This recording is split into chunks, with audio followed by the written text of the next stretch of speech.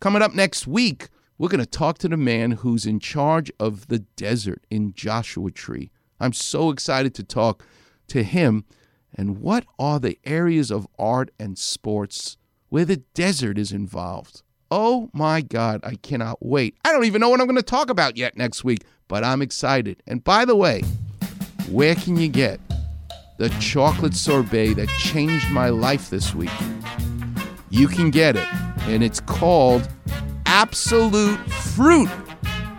It's chocolate, but it's in an Absolute Fruit container.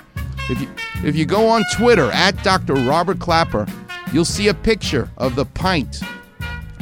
I ate half of it, and I just took the top off. I got to see what this tastes like. I bought it. I couldn't stop eating it. I ate half the pint in a single session. It's because there are chocolate chips in the sorbet.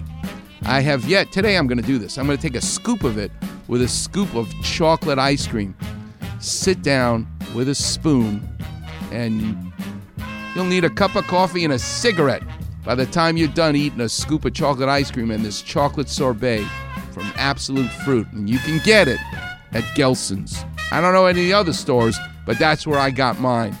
Absolute Fruit chocolate sorbet. Next week, we're going to talk about what we can learn from the desert. Right now, you're going to learn from Volare, which means I'm singing and I'm flying. Until next week, I'll see you on the radio. E incominciavo a volare nel cielo infinito. Volare, oh,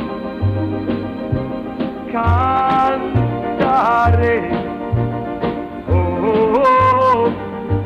Get smart. Just what are you getting at? Check out the Weekend Warrior Facebook page. Like this. Medical advice from Cedars-Sinai, head of orthopedic surgery. Are you kidding? With a far rockaway attitude and a little drizzle of mozzarella. Well, it's important to me. Search Weekend Warrior in the space bar. Like this. And click on Doc's picture. I see. Like, follow, and enjoy the Weekend Warrior Facebook page.